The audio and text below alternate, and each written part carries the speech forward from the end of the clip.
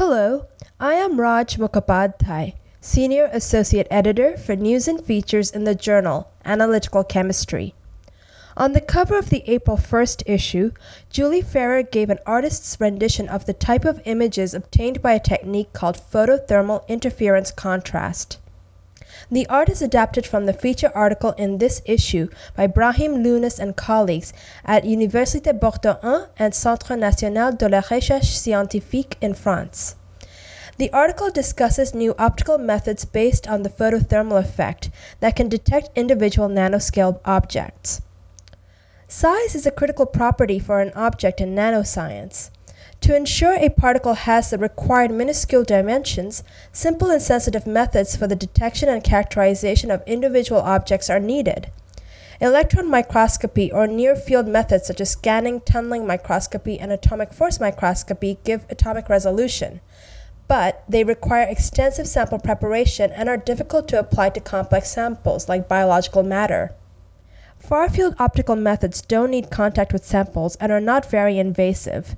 The most common optical techniques are based on luminescence, but the limited photostability of fluorescent molecules limits the applicability of fluorescence microscopy.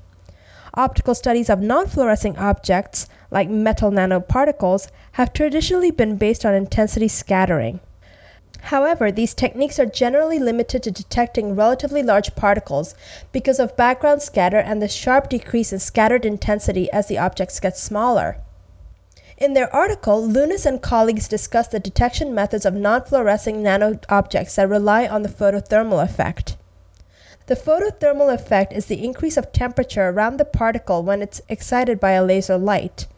The detection methods of nanoscale objects based on the photothermal effect are currently the most sensitive ones, immune to the effects of scattering background, and are even useful in highly scattering environments.